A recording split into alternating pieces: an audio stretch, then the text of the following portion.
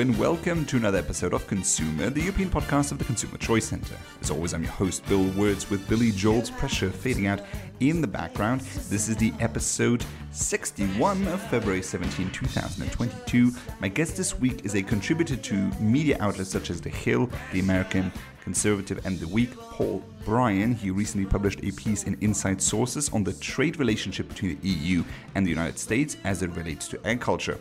A link to that piece will be in the description of this podcast, and you can listen to the entire exchange at the end of this podcast. Also in this episode, the EU's relationship with Africa and an interesting webinar by Euractiv that relates to agriculture as well, where I found some interesting statements by the representative of the Department General for Agriculture of the European Commission that I strongly disagree with, so we'll be able to talk about that. Also, Luca Bertoletti, my colleague from Italy, is joining the podcast to talk about the EU's CHIPS Act. So let's get started. The European Union and African leaders are coming together for a long-delayed EU-Africa summit in Brussels this week. And the entire purpose of this summit is to strengthen the relationship, the investment relationship between African countries and the European Union. This is because especially China, Russia, the UK and Turkey and also the United States are increasingly important for the African continent, and Europe losing its grip on the continent from an investment perspective. So this is supposed to be upgraded, and of course food is a part of that. And I found it quite interesting when I attended a webinar by Euractiv. This is the news EU-centric news outlet Euractiv, which hosted a webinar with the title Sustainable Agriculture Transformation Agenda for Africa, Empowering Farmers and Building Food Security Sustainably. Now, they had interesting guests on and interesting topics to talk about, and a lot of things that I do work on within the Consumer Choice Centre. Their guests were, amongst others, John Clark, Director International for DG Agri at the European Commission, Godfrey Bahiga, he is a Director at the Agriculture and Rural Development for the African Union Commission.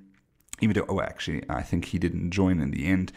There was a farmer from Kenya who joined, and also somebody from CropLife, as well as a member of the European Parliament from Germany, if I'm not wrong. So interesting conversations there. And when it got to the questions by the audience, I thought there were really interesting parts there, because let me just play you one, and then we can get into it. The EU is debating to raise the sustainable standards on their food imports. How will it help African smallholders to meet these standards? Second question, many African countries have their own vision about sustainable food systems. What is the EU doing to align with different visions on food systems, on pesticide use, synthetic fertilizers, genetics in African countries? The fear is that the EU will impose its own systems. John, how do you respond to those concerns? Well, I'll take the second question first. Of course, we do not and cannot and would not wish to impose on any other country in the world our own system. The reality, however, is that all countries at the recent United Nations Food Systems Summit took on a number of commitments to improve the sustainability of their food system, all the way from the farm to the fork, from the farm gate to the consumer. So we're all rowing in the same direction. Africa, Europe, Asia, the Americas, we're all moving in the same direction because we all realize that the planet needs to have a more sustainable food system. We may have different ways to get there, but the aims are all the same. So I think it's not a problem in itself.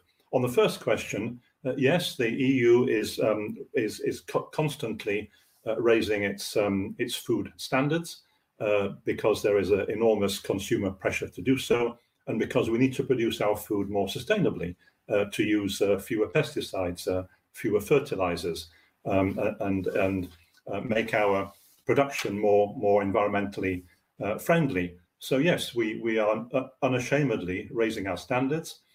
If that creates difficulties for African exporters who may find in the future that for a particular crop, cocoa or coffee or bananas or tropical fruits, if that creates a difficulty, we are there with our development support to ensure that African farmers and the companies that are producing for the European market can meet those standards, and that's something that we are absolutely committed to doing.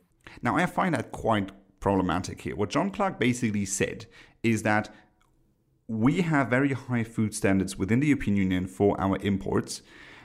We're applying those to our trade partners. If as a result of us raising food standards, that causes a problem for African farmers, well, then there will be some tough luck money for you in the end through development aid. I think that's a very twisted view on what developing aid and also free trade, growing through free trade, is actually all about. He also says that there's an increasing consumer demand for these raising of food standards, but I think a lot of consumers don't actually realize what that exactly means. We're over-bureaucratizing agriculture, and we're making it harder to get by these products, especially in times when food inflation is such a hot topic. And what we do actually for an African farmer trying to export to the European Union is we tell them that these are the compliance costs that you will never meet, therefore just import our European food products and that will be cheaper for you overall. And that, I think, is a lot of the reason why Africa is in the problem that it is right now. Africa has supply chain problems and also corruption problems within the governments and also infrastructure problems all throughout different African nations. But it's also about the competition that it faces from Europe. And when that question was asked in the webinar, I was also very discontent with the answer that John Clark gave there. So let me play that for you as well. The question is from Fernando Souza. And so he says, what about the need to revise the international trade agreements which force African states to be flooded by foreign agricultural products, very often from the EU and the USA, with which they cannot compete? This should be a number one priority. So, John, I know this is something we hear from Africa quite often. How do you respond to that? Well, there's a lot of fake news about this, frankly. I'll be very blunt. Africa is not flooded by European products, and African countries under WTO rules remain absolutely free if they choose to block imports.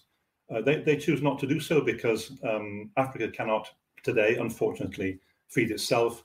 And there are very big urban populations who need protein, which cannot be found locally. And therefore, the governments in Africa have decided to open their markets to some imports from Europe or other countries to feed growing and increasingly turbulent urban populations. But as I said, under the WTO rules and under the arrangements of our bilateral economic partnership agreements, African countries are completely at liberty not to import European milk powder or poultry. They choose not to do so. So the answer basically here is that the continent of Africa is not flooded with European food products because, and then there's no answer to the actual question. And then he says, well, within the WTO rules, Africa has the possibility to impose protectionism by itself. But that's not an answer to the actual question. The question was about whether the African continent is being flooded by European products and if that has an effect on how much agricultural output that Africa can produce. And he just responded by saying, well, look, I mean, you have the ability to make restrictions of its own. He does even go into the reasons why that's not a possibility for Africa, because Africa is actually largely dependent on imports right now. But that doesn't contradict the fact that it's flooded with cheap imports because we subsidize our agricultural products.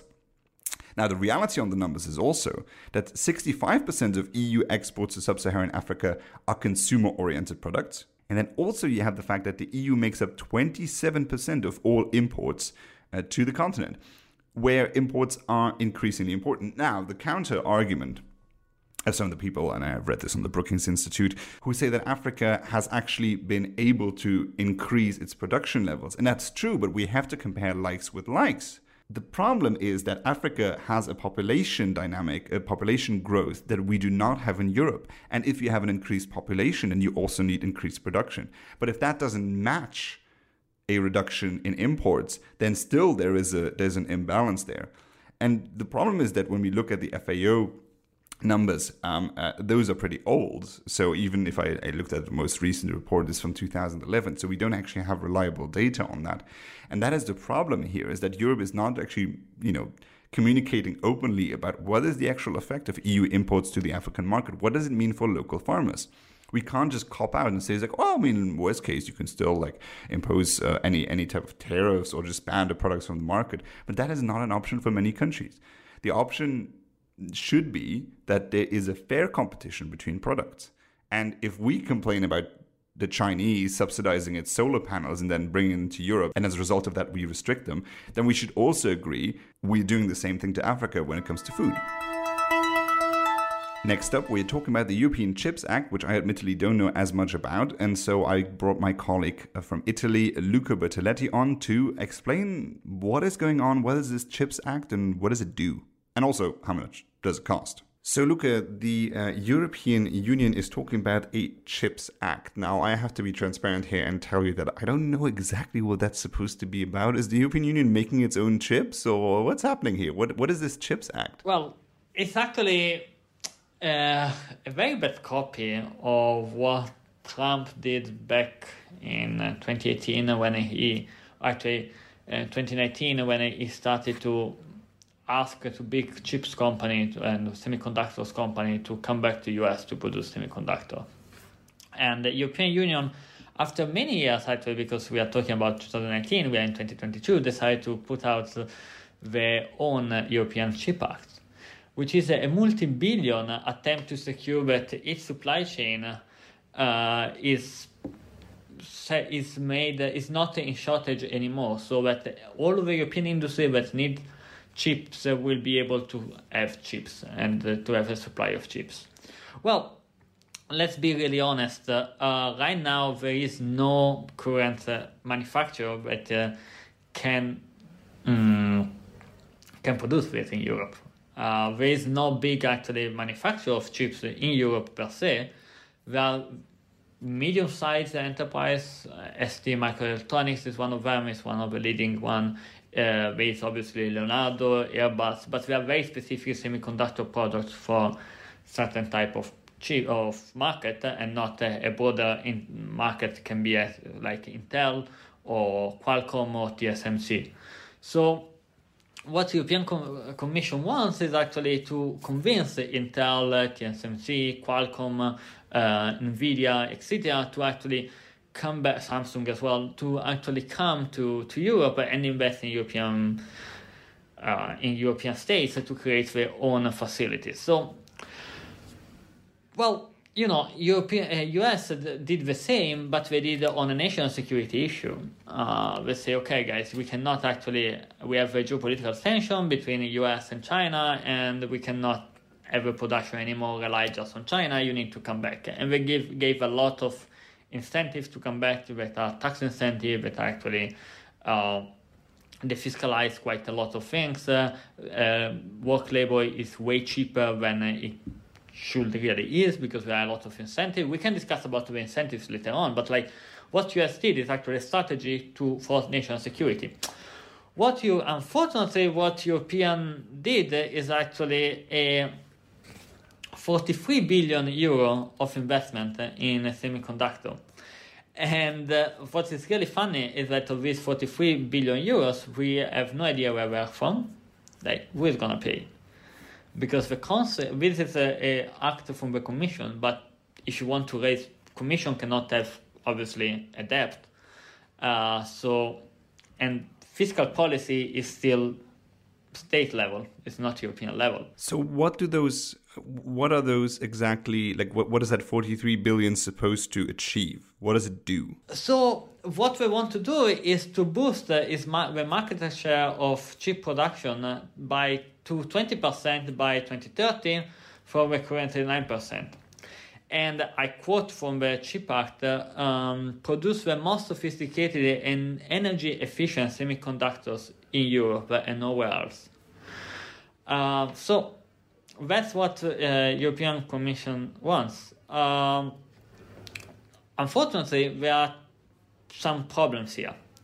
The first big problem is actually that now there is a shortage. By 2030, the shortage will be away for very different reasons. First of all, because manufacturers are actually being built in many other places and not in Europe, and they are way faster in building there than in Europe. Here, we just presented the act. It still has to go from a parliament. It still need to be approved by the member states. It still has to be approved by the council.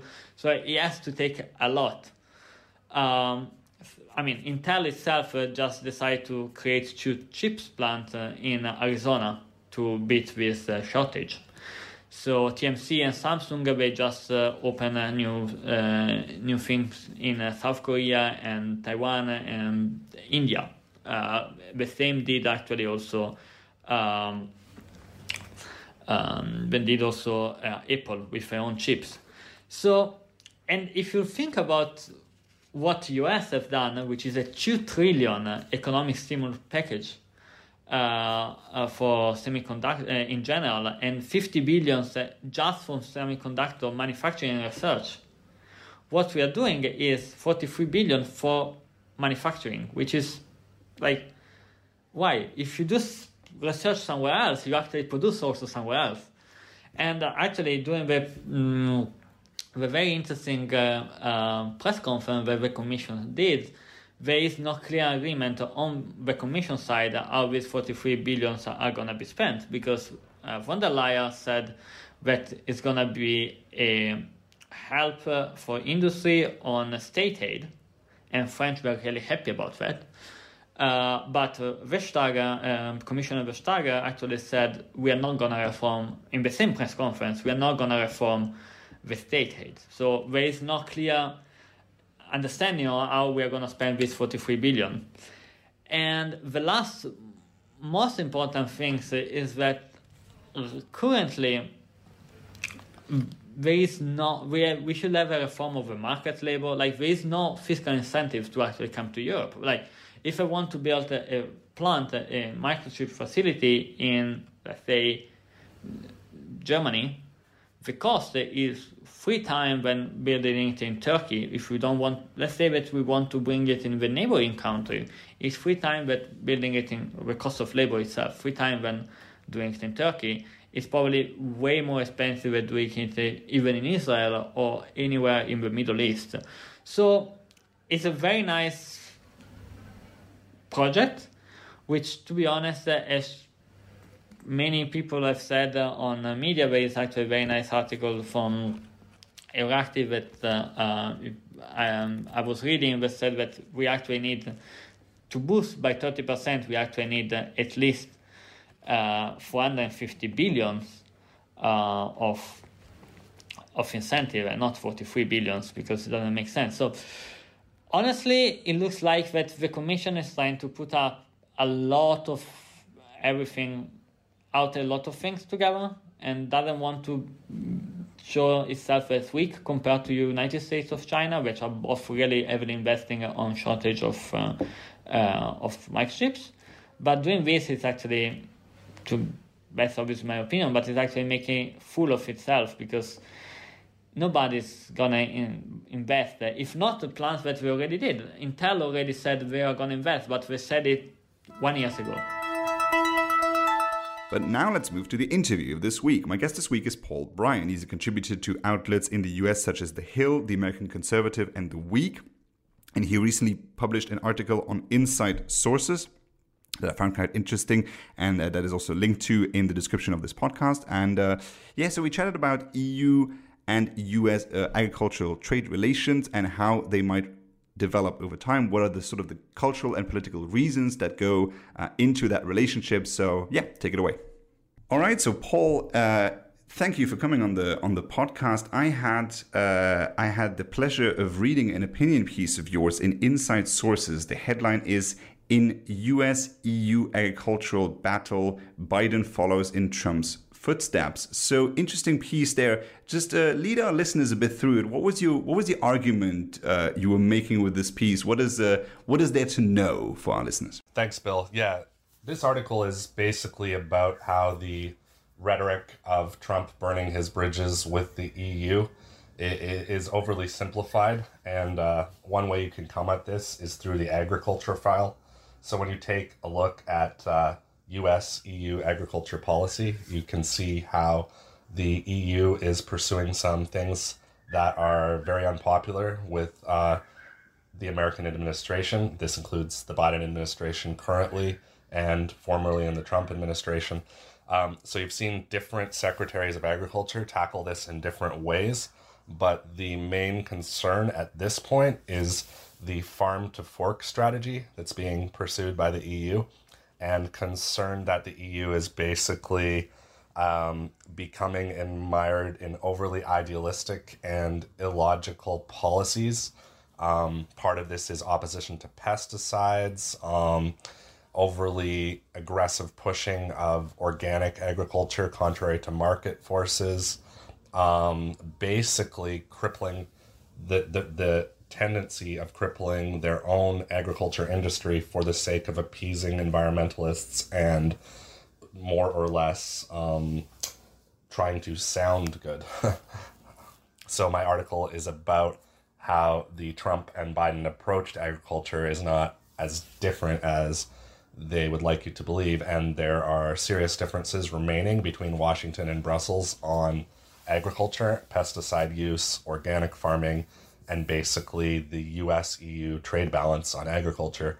Obviously, to say that it's in jeopardy is an exaggeration, but it certainly is not as comfortable or seamless as it could be with the EU being so influenced by ideological policy on agriculture. Now, it's been interesting to me to observe this when Secretary Vilsack came to the European Parliament and talked about agriculture, is that there are these considerable differences. And we in Europe thought that with different administrations, we might also maybe eventually, like some of the pro-trade people just said, oh, maybe we're going to have a better situation under President Biden that we might have had under President Trump. But it turns out it's actually usually the European opposition that stands in the way of a comprehensive trade agreement. With TTIP, with TTIP under Obama, that also failed, not because of the Obama administration, but because of the Europeans that ultimately blocked it. How optimistic are you that both sides can actually find common ground there? Well, I think that, each side kind of whittles away at each other, tries to get concessions, and tries to find some way to both accommodate and cut down their more radical elements of their base or their stakeholders.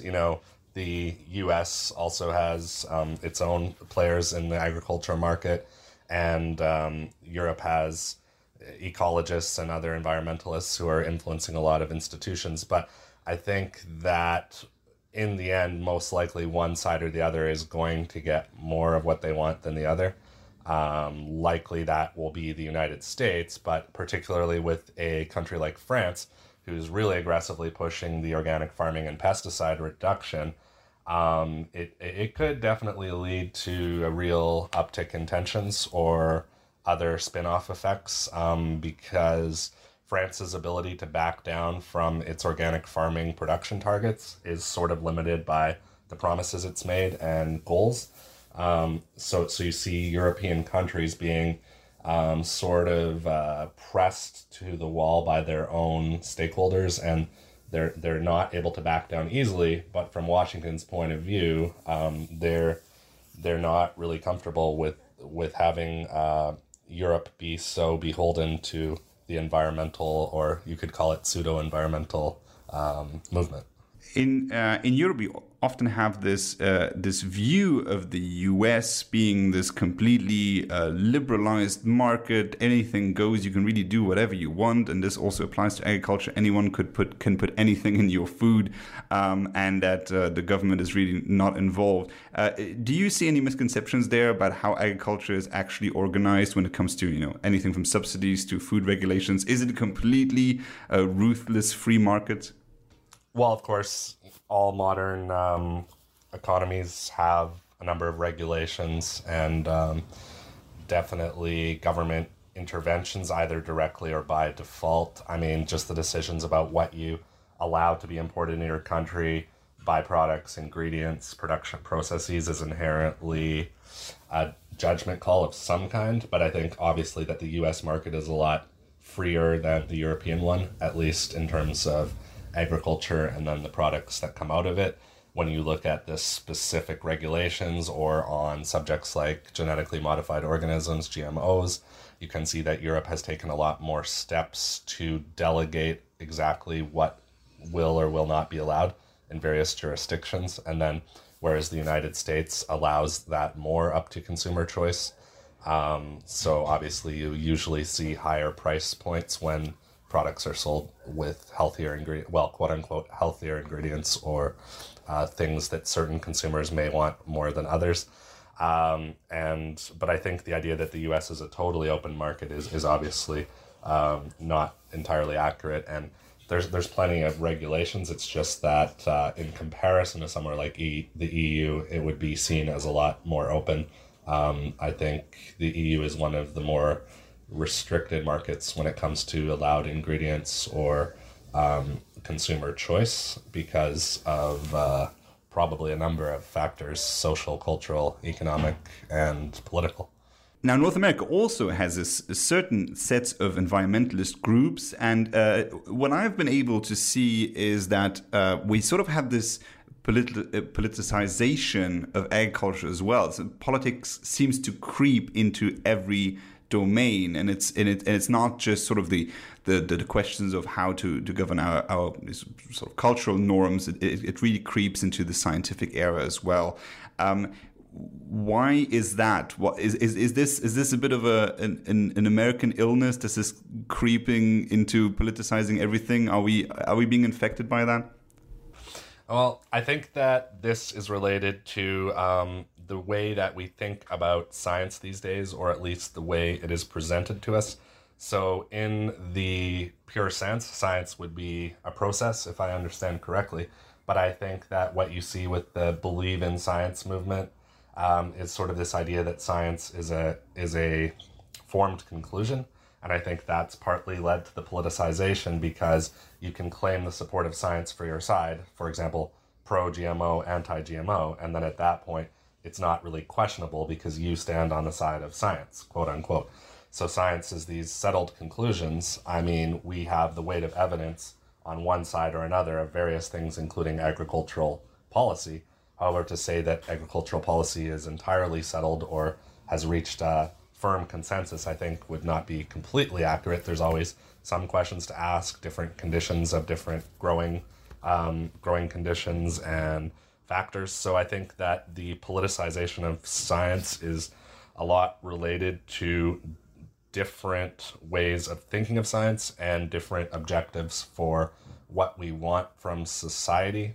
I do think the populist movement and the national populist growth in various countries is sort of a mix of idealism and reactionary elements that includes things like idealizing small-scale farming and more of moving back to an agrarian society in the way that we used to think of it.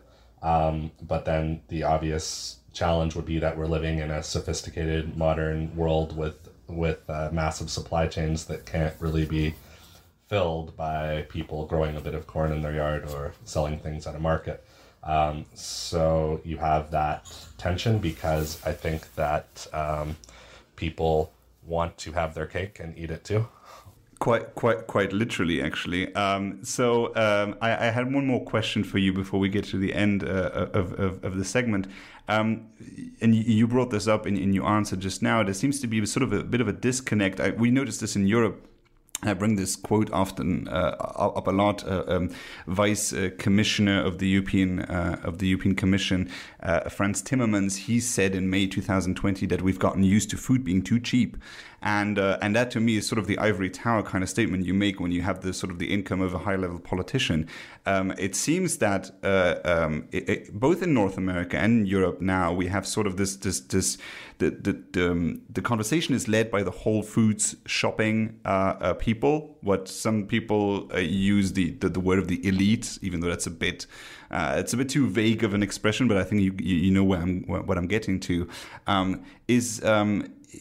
Do you notice having the actual effect that the big city voters are having increasing power over the agricultural regulation that actually impact people that live in the rural areas? And are we there eventually going to see a disconnect where sort of the states that are agriculture heavy are going to be in stark opposition to the states that are that have very little agriculture but have the political institutions on their side?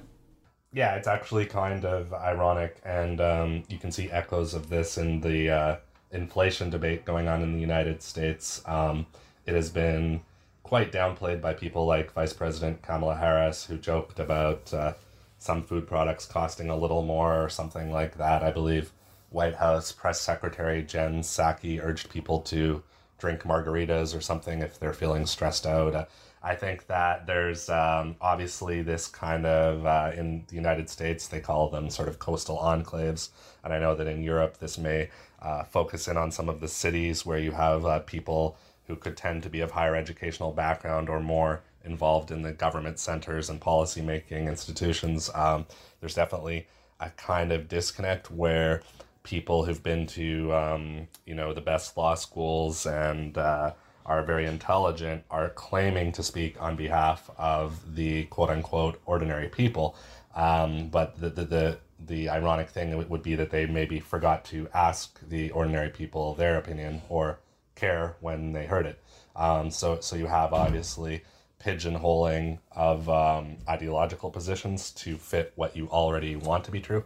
And that's especially true of the elite. So I think with your question that it's definitely possible you could end up with the situation of things like agricultural policy being run supposedly on the behalf of citizens, but actually for the good of elite or specialized ideological and even aesthetic considerations. So we know that not everyone, for example, has the ability to shop for organic, extremely healthy food. And this is a whole other topic, of course, as well, that gets more complicated. But the idea that you can just ignore the market or fully subsidize lower prices for organic food, I think has also been disproven in countries like Sri Lanka, which tried to force through organic farming and ended up basically having an emergency food crisis.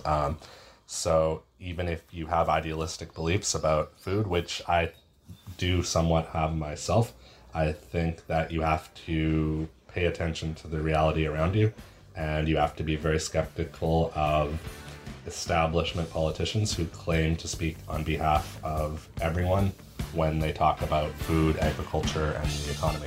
And that concludes this week's episode of Consumer. Thank you so much for listening. You can follow Paul Bryan on Twitter at Paul R. Bryan, and of course follow the Consumer Choice Center as well at Consumer Choice C. As always, I'm your host, Bill Wirtz. See you Thursday. You have to learn to pace yourself. Pressure, you're just like everybody else. Pressure, you've only